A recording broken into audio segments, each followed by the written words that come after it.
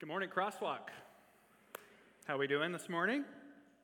We good? We good? Again, you can talk back. This is a safe space to talk back. If you say anything I don't like, then security will come and get you. That's all. I don't know who security is, but we'll figure it out. If you were with us last weekend, man, it was such a good Easter weekend celebration. Still riding the high of that weekend, and still feeling really bad for Raul, who was baptized last weekend. If you saw him just shaking in there. The good news is we get to baptize Kezia today. Woo-woo! And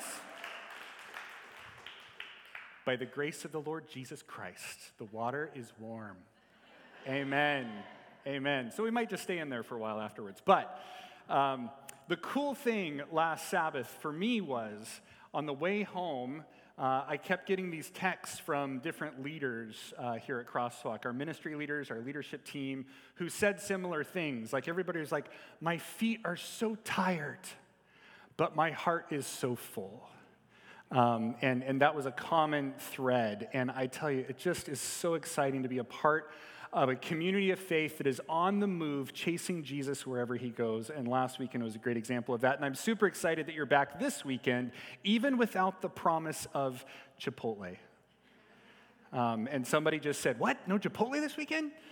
It's okay. It'll be back again another day. Don't worry. But thank you for being here. Last week, of course, we ended our series called Beloved, which was 6 weeks going through the book of John, leading up to Easter. And this Sabbath is the Sabbath in between two sermon series. So at Crosswalk, we call that Campus Day.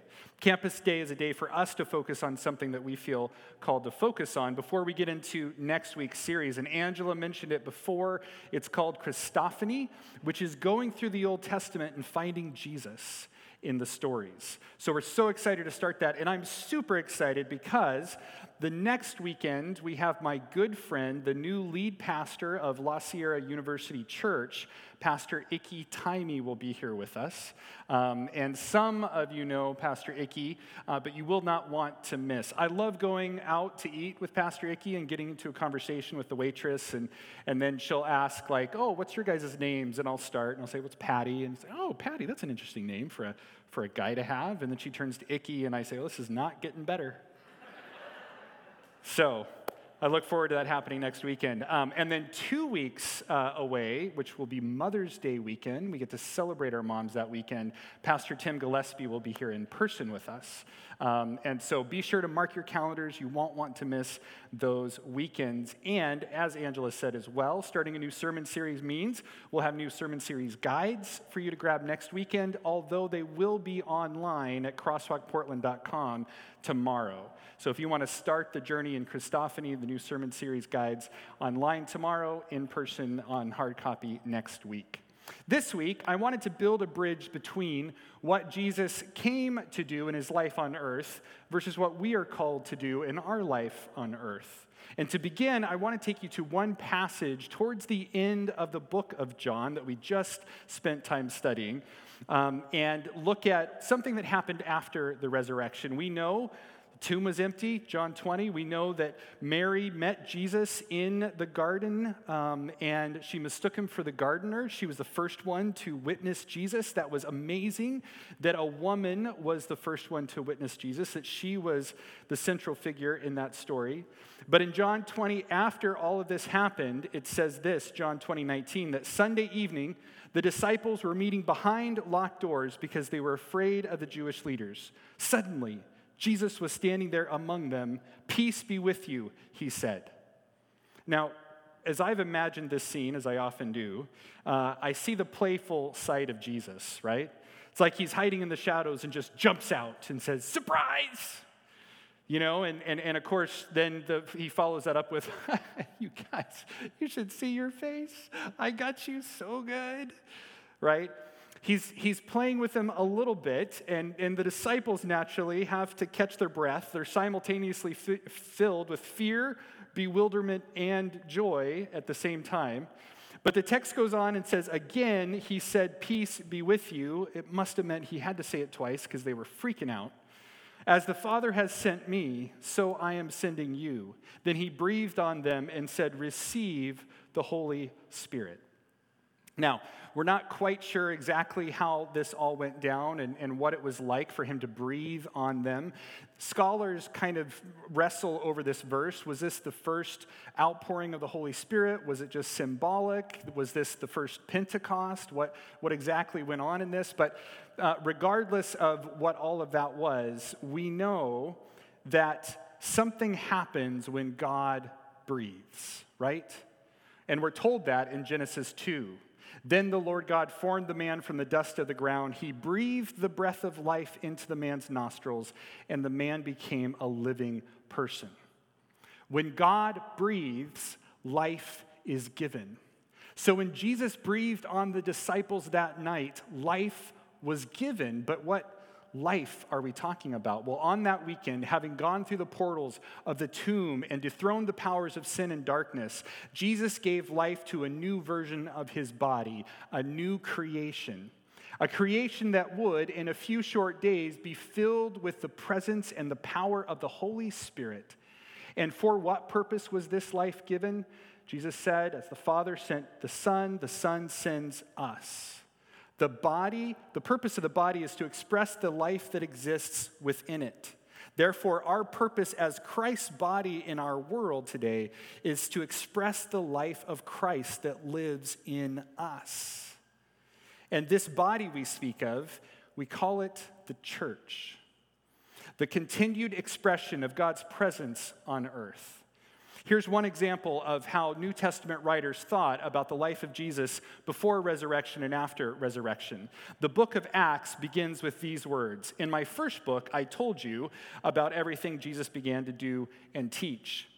The author of the book is Luke, and Luke wrote 2 books. He wrote the book of Luke, the Gospel of Luke, and the book of Acts. And so, of course, he's speaking in his first book, the book of Luke.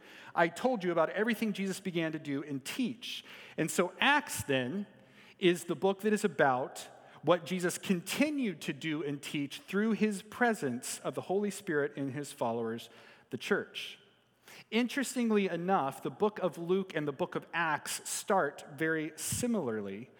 In the beginning of Luke, the angel says to Mary, the mother of Jesus, "The Holy Spirit will come on you, and the power of the Most High will overshadow you. Therefore, the child to be born will be called Holy, the Son of God." In Acts 1:8, Jesus says to the disciples, "But you will receive power when the Holy Spirit has come upon you, and you will be my witnesses in Jerusalem, Judea, Samaria, and to the ends of the earth." So the church, the body of Christ, was born through the power of the Holy Spirit. This is amazing and supernatural. There's just one problem. In our world today, in our culture, most people don't experience church this way. Most have negative views of the church. Even ones who say they like Jesus will often say, "But I don't like his followers." Or they may say, "I love Jesus, but I hate the church." It's a common phrase. Church and churchgoers have gotten a lot of negative press over the years, and sadly, a lot of it isn't, is well-deserved, I should say. The scandal of toxic leadership at Mars Hill Church. The moral failing of leaders at Willow Creek Church, along with other prominent Christian leaders and speakers. The horrific actions of the Westboro Baptist Church, spreading hate and not love. The current crisis going on within the Hillsong family of leaders. No doubt there have been a lot of major failings and a huge crisis of identity within the church. But we can bring the failings of the church out of the context of these megachurch experiences and into our own expression of faith, can't we? Our own faith tribe, Seventh-day Adventism, is nowhere near immune to its own set of challenges. I mean, we've been arguing over women's ordination for decades. We've been threatening compliance over those that don't fall in line. We've been obsessing over rules devoid of relationship. We postulate over end-time conspiracies, on and on and on.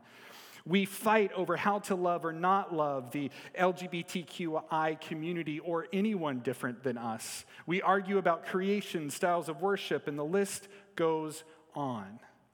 And some of us in this room, because I've had conversations, some of us in this room were incredibly hurt by the church or its leaders, or we have friends and family that have been.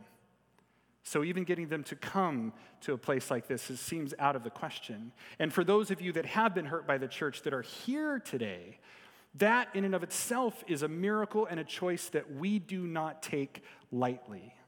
We want this place to be a place of belonging, a place where you can feel safe and loved. And hear me, I still believe that there is much reason to hope and that Christ's church can still bring light and healing into the world. Why do I believe this? Because I believe in Jesus and I believe in his call for his church. I believe deeply in what we're doing through Crosswalk and the movement God is leading through our expression of church. I was just talking to someone about that this week, who's another leader in the church, and we were talking about what is so much fun about what we're doing here is it feels like we're moving. It feels like we're going somewhere. And that is so exciting. Every weekend, there's something I can point to that say, see, Jesus did that. We didn't do that. Now, we're not perfect by any stretch of the imagination, but we don't have to be because Jesus is. And we will do our best to keep Jesus at the center and the circumference of our faith. I have been challenged before because I spend so much time talking about Jesus. I've been challenged before by people saying, well, when are you going to get past Jesus onto the meatier things of Scripture? Friends, we don't get past Jesus. Jesus is the reason. He's the center. He's the circumference. Some people say, oh, he's the spiritual milk. Pastor Tim said this not long ago. Okay, sure, he's a spiritual milk. He's the cup that holds the milk. He's the table that holds the cup up. He's the house that the table is in. He is everything. Jesus is everything. And Jesus is who we obsess over. Because here's the reality. When Jesus isn't at the center of what we're doing, then it is far too easy for church to be more about us than it is about Jesus. And mind you, like I said, we don't have to be perfect. We can leave that up to Jesus. We just have to follow. I shared this story, I think, last year at one of our pop-ups, but I used to live in the Rust Belt of America, which sounds like a really weird place to live, because it sounds like you just have to get tetanus shots, like, every day, but that's what they call it. There's a lot of churches. There's a lot of churches with signs and marquees out front, and sometimes you see churches battle it out between each other because they'll have, like, competing statements. And that happened one day on my way to work. I passed these two churches, and one of them, on the side of their building, it wasn't a sign, it was on the side of their building, it said, "Welcome the end of your search for the perfect church." I thought, wow, that is bold. I never once wanted to go there. But you know, kudos for them for stating what they think they are. And then one day, I'd never noticed this church before, but this week I noticed that they were kind of, you know, it was a little shout out to the other church. It was more of a dilapidated church, a little broken down by an old cemetery. And on the front of their sign, it said, "If you're looking for the perfect church, don't come here. This one's full of sinners." Now that church, I would go to. I appreciated their honesty. New Testament scholar N.T. Wright says, the church is not supposed to be a society of perfect people doing great work. It's a society of forgiven sinners repaying their unpayable debt of love by working for Jesus' kingdom in every way they can, knowing themselves to be unworthy of the task. In order to do what Wright suggests, we must regularly bathe in the unconditional and indescribable and all-consuming love of Christ. We must stay centered on the source of the life of church. We must be singularly and completely consumed by and focused on Jesus, our source of strength. But we also have to remember that it is the devil's constant effort to divert our attention away from Christ and onto ourselves, our own faults and imperfections, or the faults and imperfections of others. Constant effort. So how do we keep from getting off track and making church more about ourselves than about Jesus? Well, maybe it begins with a question. Let's ask, why church? I mean, if people are so easily distracted from what church is supposed to be, then maybe we're better off doing our own form of Christianity or spirituality, keeping ourselves free from the bureaucracy and the politics and the constant distractions that the church so many of us have experienced in our lives seems to be consumed by. So yeah, why church anyway? Well, to answer that question, I want to look at the word itself and where it comes from. Church in the New Testament comes from the Greek word ekklesia. And though today many of us think of church and we think of a building or we think of a program, that was never what the word ekklesia meant in the ancient world. In fact, its origin had nothing to do with the religious world either. In their culture, ekklesia was often an action word used to describe a group of people coming together to fulfill a certain purpose or because of a shared interest. So church, ekklesia, was a group of people coming together to fulfill a certain purpose or because of a shared interest. So in this context, we have all kinds of ekklesias today. For example, every year, there are a group of Abraham Lincoln impersonators that gather together to celebrate the fact that they think they look like Abraham Lincoln, and they talk everything there is to talk about considering Abraham Lincoln. So these impersonators get together. When I was 13 years old, long before I could drive myself to things and make my own decisions of where I wanted to go, my brother took me to another church. And since my brother was a huge fan of science fiction stories, he took me to a Star Trek convention.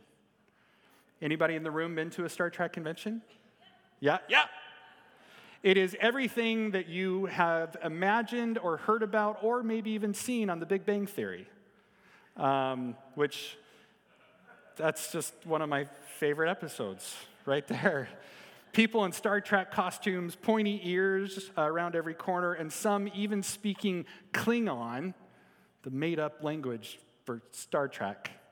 It's what people do. But these people get together, like those that dress up as comic book heroes at Comic-Con, and they have church. They assemble with a purpose.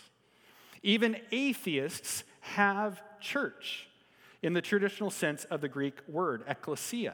I even found a place in Seattle called Seattle Atheist Church. These people come together in their own words to do church, to address the big questions of life minus the supernatural and celebrate meaningful life events with atheist rituals. They call themselves church because they gather with shared values to discuss what's important to them. What I found out about the church on their website, though, was interesting. So they don't have a pastor. So in order to decide who's going to speak that week, they have a talking unicorn that they pass around. And whoever has the said talking unicorn gets to speak. And so I don't have a talking unicorn, but I have talking Olaf.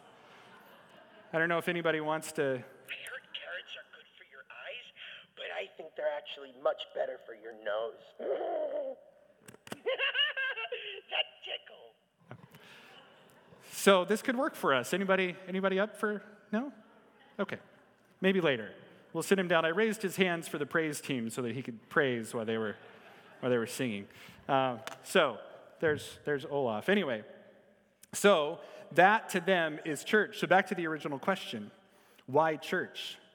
Well, it seems in the context of what I just shared, of what going to church is in its original meaning anyway, every one of us belongs to some sort of church with shared values or shared purpose. So I guess the better question really isn't why church, it's what kind of church do you want to be a part of? What purpose do you feel called to participate in? And as believers, what is God calling you to do as a part of that call? For years and years, I worked with young adults on university campuses, and I told them, especially the ones that were so frustrated with the church they were thinking of leaving, or the ones that had left, I said, look, you have two choices. You can either spend your time complaining about church, or you can be the church you want to see in the world. That's a little bit of a steal from Gandhi, but he said it was okay.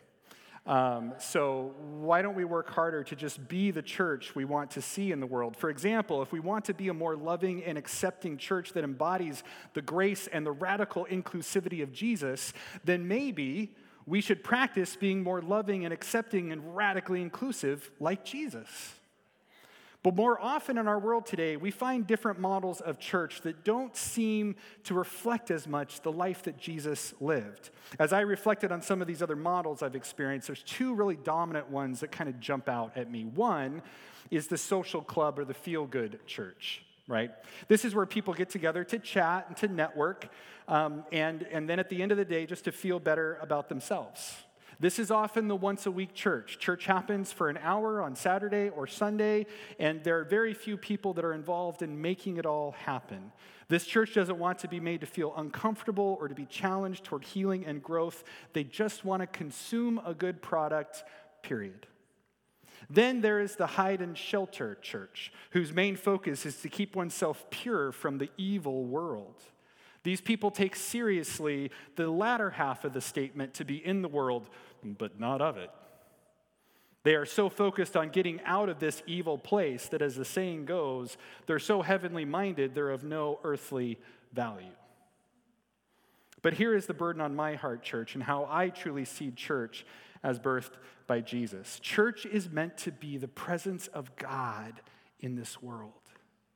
Jesus was sent to make God more clear, to make visible the invisible, to incarnate or make flesh the love and grace and kindness of God. So as Jesus was sent, so are we. Our job as his body is to incarnate the love and grace and kindness of Jesus at home, at work, when we gather, and even when we pray alone in our rooms at night.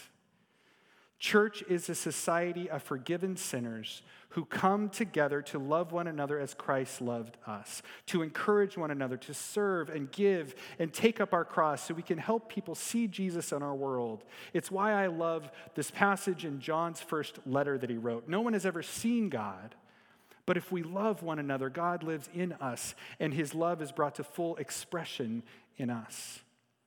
No one has ever seen God, but when we love one another, those inside the church community, those outside the church community, when we love others, God is seen through us. Church isn't a building. It's not a program. It doesn't happen one day a week. Church is a way of life that takes our participation both in our prayer closets and when we gather, at work and at home, at the baseball game with friends. Yes, I said a baseball game. In the front row of the concert we've been waiting to attend, and at the bedside of a loved one at the hospital. In their book, Jesus, a Theophany, authors Leonard Sweet and Frank Viola wrote this: "To live as a member of the body of Christ is a participative reality. As such," they go on to say, "you can't adequately follow Jesus without being part of a shared life community that lives and gathers under the headship of Christ. The Christian life was never meant to be lived in isolated individualism. Following Jesus has always been a corporate experience, and it always will be." Until we get this right, until we learn to live together in community with Christ, empowered by his Spirit, living as his presence in the world, will just be an event, a service, a place to come and feel better about ourselves. Or will just be a place to hide from what's happening around us, a club where only the self-righteous are allowed to enter in. But if we can really wrestle with what it means to be the body of Christ together in community, then maybe together we can change the world. Here's some ways I think this works, shared in the spirit of comedian Jeff Foxworthy. If you take time out of your busy week to help an elderly neighbor mow their yard, you might have just had church. If you take homemade cookies to work just to brighten your coworker's day, you might have just had church. If you sit down with a friend and discuss what Jesus is doing in your lives over a cup of coffee, you might have just had church. If you volunteer at Crosswalk, teaching the kids a story, taking the walk on an afternoon hike, making coffee on a Sabbath morning, or running slides for the service, you might have just had church. We all ecclesia. We all church. And in the model we're presenting, church is no longer a checklist or a chore. It's not a building or a service. Church is you and me helping others and doing our best to keep our eyes on Jesus and live as his presence in the world. So the question is, what kind of church do you want to be a part of, and what is God calling you to do to make that church a reality? At Crosswalk, our call to help others see Jesus is to love well. It is a one-word mission statement, a one-word vision statement, because we believe that to follow Jesus means that we love one another. And love isn't the fluffy kind of, I've had people say to me, you're just the church that loves people. Yeah. Good job. Thank you. Right? But love isn't just this fluffy kind of do whatever you want. Love is hard, and love is risky. I mean, Jesus was killed because of the way he loved people, because his table was too big, his love was too radical, right? So loving others the way Jesus called us to love is dangerous. But that's our call. Jesus said it on the night, we talked about this, he said it on the night before he was crucified. He said, "A new commandment I give you, that you love one another as I have loved you. So you should love one another. By this, all people will know you are my disciples, by how you love one another." That is our call. When we gather together to worship, we church. When we serve as baristas, we church. When we come together to share food with over 140 people in need, like we did this last week, we church. When we donate blood, like we will next week, though I promise I won't before the sermon, because I learned my lesson last time. When we donate, we are being church. When we pull over to help someone in need, we church. When we take time to listen to a coworker share about a struggle in life, we church. When the resurrected Jesus breathed on his disciples, he gave birth to his church. And when the Holy Spirit descended to take up residence inside of his followers, his church was commissioned to go into all the world as agents of the kingdom of God here on earth as in heaven. It isn't easy work. Sometimes it'll make us uncomfortable or even come at a great cost. But one thing is for sure, when we live as a church obsessed with Jesus, we have the power to change the world living inside of us. Holy Spirit power, resurrection power. So people of Crosswalk, what kind of church do you want to be? Let's get involved. Let's sit at the feet of Jesus and listen to what he has to say. And let's be the church he wants to see in this world, the church he needs in this world. Because we serve a God who gave himself for us, let's do the same for him. That's what he asks, family. Let's be church. Would you pray with me? Father God in heaven, I thank you. I thank you so much that you loved us so much, that you poured yourself out and became us, took on our flesh, our bones, our blood, in order to show us how to live a better life. And then you gave all that up. You died on a cross and went into the portals of the tomb. But as we celebrated last weekend, you birthed from that portal with new life, new light, and you had destroyed the reign of death and darkness over us. And with that, you breathed onto us new life. We are your church. We are your body, the presence of God in this world. Help us live like it. Not 1 hour a week, not just a little bit here, a little bit there, but let it consume our lives. May we live for you, and may in all that we do, may we love well, because that's what you did for us. And that's what you've asked us to do for you. I pray these things in the precious and holy and powerful resurrected name of Jesus Christ.